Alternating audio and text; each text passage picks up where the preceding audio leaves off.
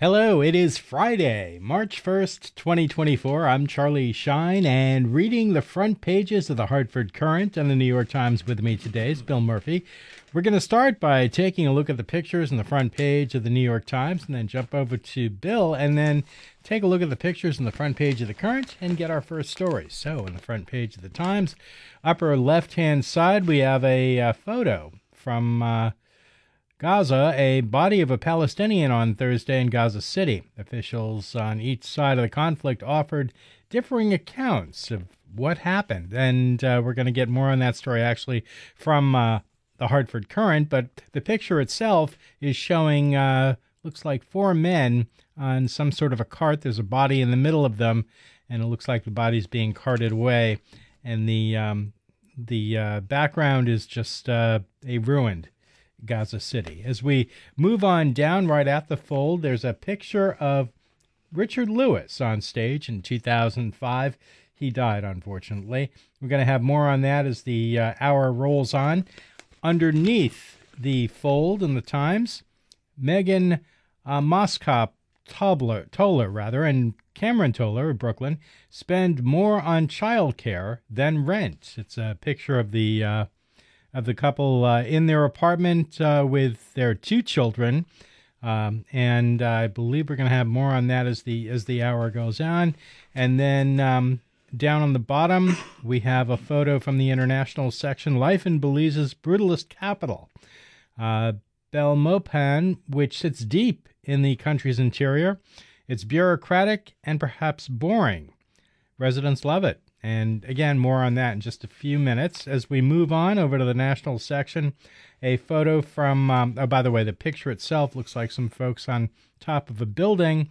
Not quite sure what they're doing. Anyways, we move on over. We're at the thumbnail photos on the bottom of the page from the national section. The story: nursing home woes persist. Infection control lapses and staffing shortages are still affecting many sites beyond the pandemic. Again, more on that as the hour rolls on. And then finally, from the weekend section, unfortunately, we're not diving into that in this hour. Inside the Outsider Art Fair, a Beat Poet self-portrait, a 1930 circus poster, and George Russell's 3-foot dolls, those are pictured above, are among the finds at this eclectic event in Manhattan. And the picture itself, yes, it looks like some little dolls are sitting there, some miniature furniture items as well. Again, that's in the weekend section of today's New York Times. And that's it for the pictures on the front page of the Times. Now we jump over to Bill and get our the pictures in the Courant and our first story. Hello, Bill. Hello, Charlie. I have three pictures and one thumbnail picture. I'll read the caption on the main picture. Pretty much describes the picture of this caption. Connecticut State Police Interim Commissioner Ronell Higgins announces that state police are increasing their traffic enforcement statewide aimed at reducing driving and pedestrian fatalities.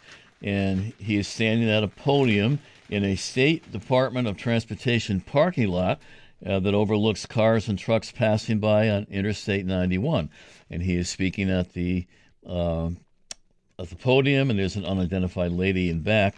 Underneath, a related picture, there's just this picture of traffic traveling along Interstate 91 in Rocky Hill.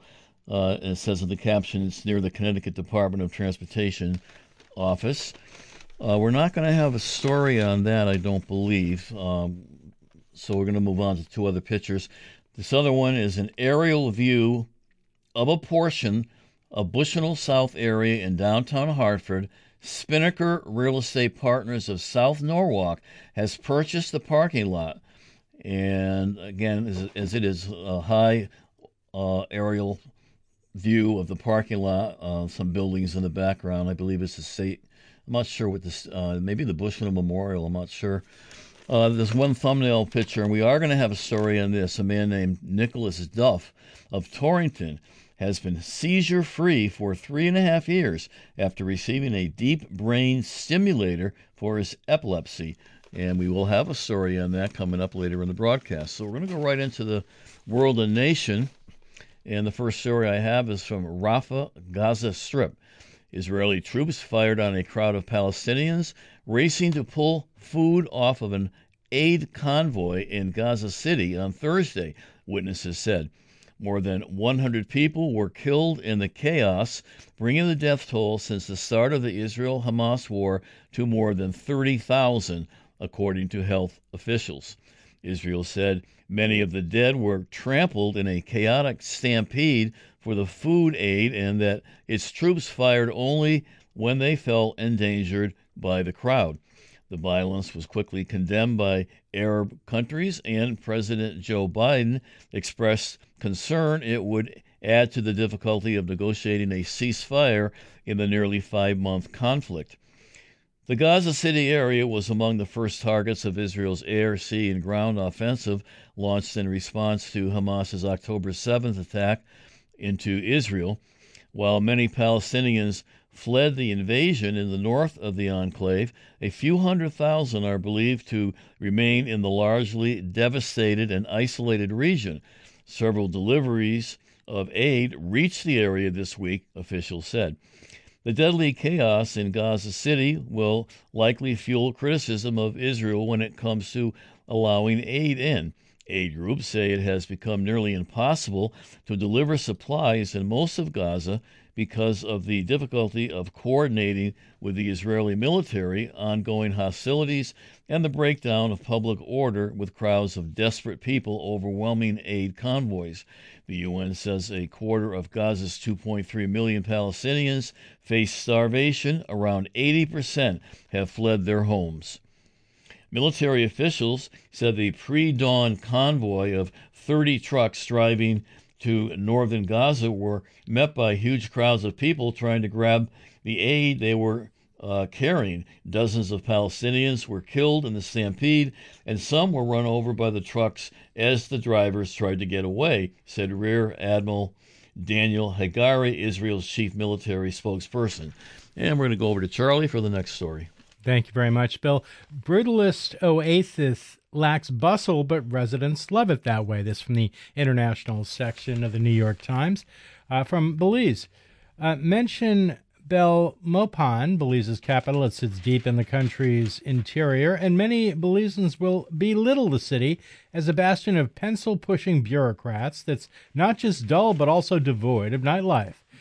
I was warned Belmopan is for the newlyweds or the nearly dead, said Raquel Rodriguez, 45, owner of an art school, about the reactions when she moved to Belmopan from the coastal bustling Belize city.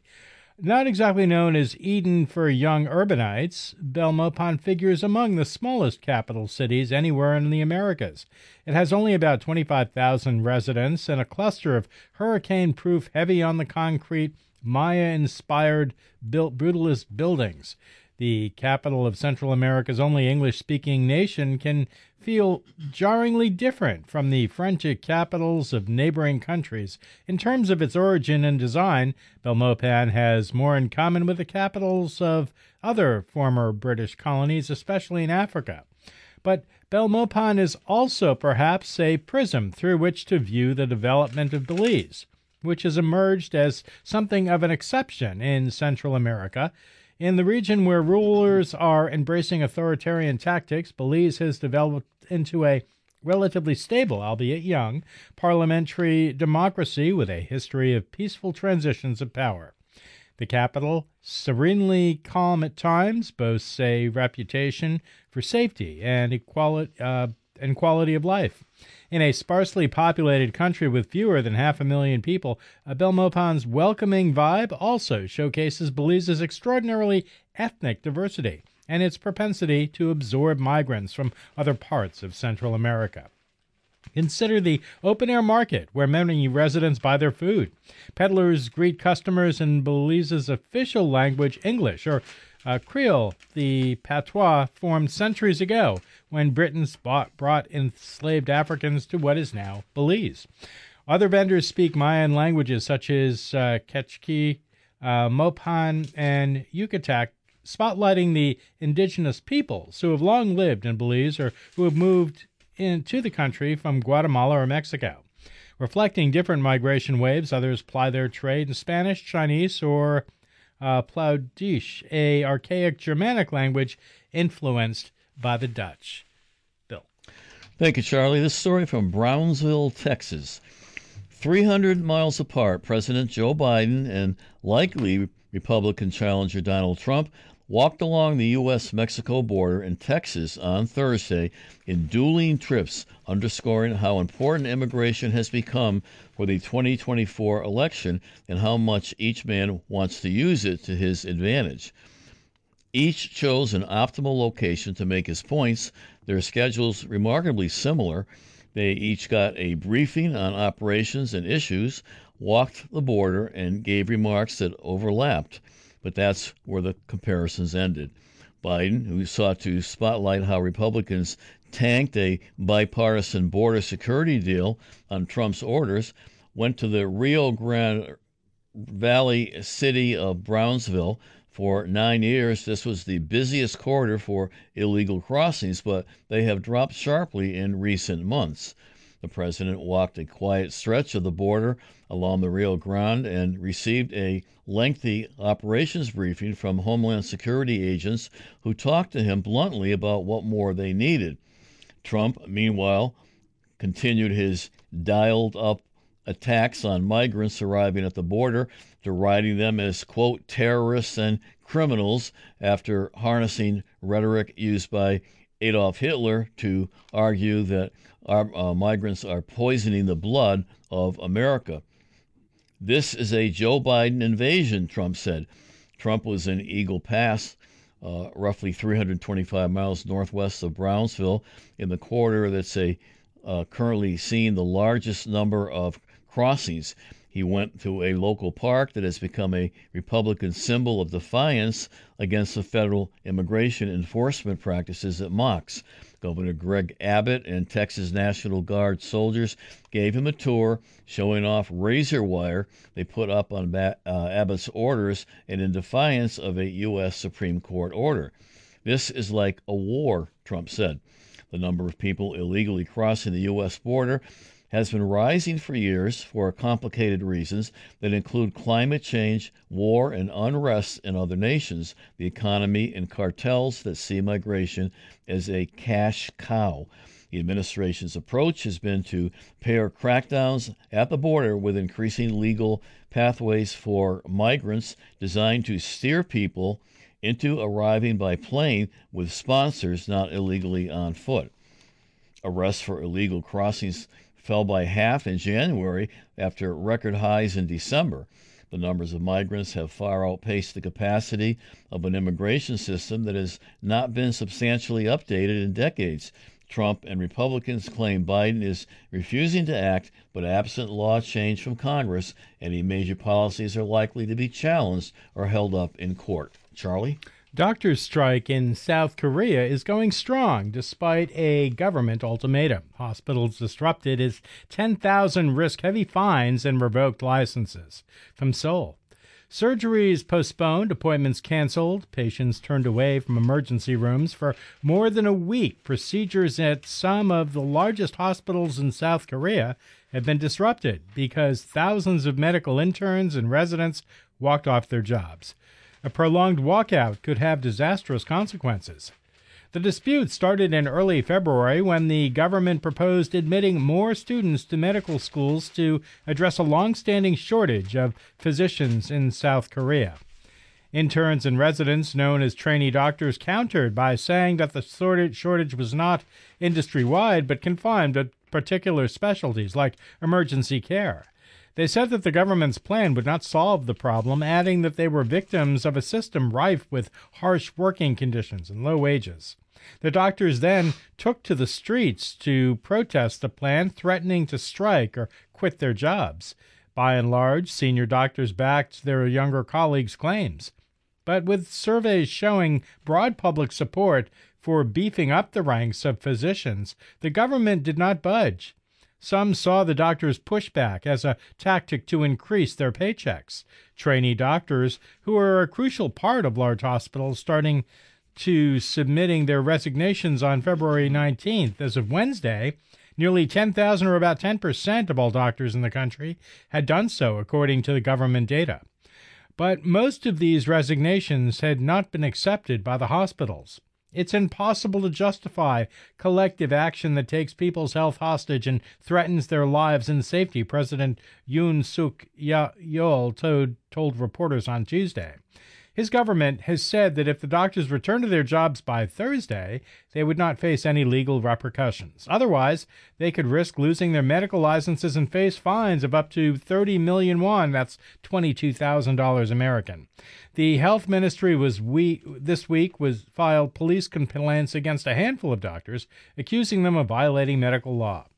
As of Thursday morning, nearly 300 doctors have returned to work, according to the ministry, but with most trainee doctors still off the job, the dispute shows no signs of resolution. Here's what you need to know. What is the hospital situation now? Many medical procedures have been pushed back. Patients have been told that at the last minute their appointments have been delayed indefinitely. Some have been redirected to smaller clinics. The government has temporarily allowed hospitals to let nurses fill in for doctors when appropriate. Nonetheless, many major hospitals remain short-staffed and generating complaints from the public. One case this week was used by both sides to bolster their argument. A woman in her 80s with terminal cancer was turned away by several emergency rooms after her heart stopped beating, with hospitals saying they were at capacity. When she was finally admitted, she was declared dead on arrival. Bill. Thank you, Charlie. This story is on the front page of The Current from Washington. The House passed another short-term spending measure Thursday that would keep one set of federal agencies operating through March 8th and another set through March 22nd, avoiding a shutdown for parts of the federal government that would otherwise kick in Saturday. The Senate was expected to vote on the bill later in the day. The short-term extension is the fourth in recent months, and many lawmakers expect it to be the last for the current fiscal year, including House Speaker Mike Johnson, who said that negotiators had completed 6 of the annual spending bills that fund federal agencies and had, quote, almost final agreement on the others, unquote. And he goes on to say, we'll get the job done. He said that as he exited a closed-door meeting with Republican colleagues. The vote to approve the extension was 320 to 99. It easily cleared the two-thirds majority needed for passage. Democrats overwhelmingly voted to avert a partial shutdown, but the vote was much more divided, with Republicans 113 in support and 97 against. After the House voted on the extension, the Senate was expected to take it up in time to pass it and send it to President Joe Biden's desk before Friday's midnight deadline. At the end of the process, now expected to extend into late March, Congress is set to approve more than $1.6 trillion in spending for the fiscal year that began October 1st, roughly in line with the previous fiscal year. That's the amount that former Speaker Kevin McCarthy negotiated with the White House last year before 8 disgruntled Republican lawmakers joined with Democrats a few months later and voted to oust him from the position. Some of the House's most conservative members wanted deeper cuts for non-defense programs than what the agreement allowed through its spending caps. They also sought an array of policy changes that Democrats opposed. They were hoping the prospect of a shutdown could leverage more concessions. Last I checked, the Republicans actually have a majority in the House of Representatives, but you wouldn't know it if you looked at our checkbook, because we are all too willing to continue the policy choices of Joe Biden and the spending levels of Nancy Pelosi, said Representative Matt Gaetz, Republican of Florida.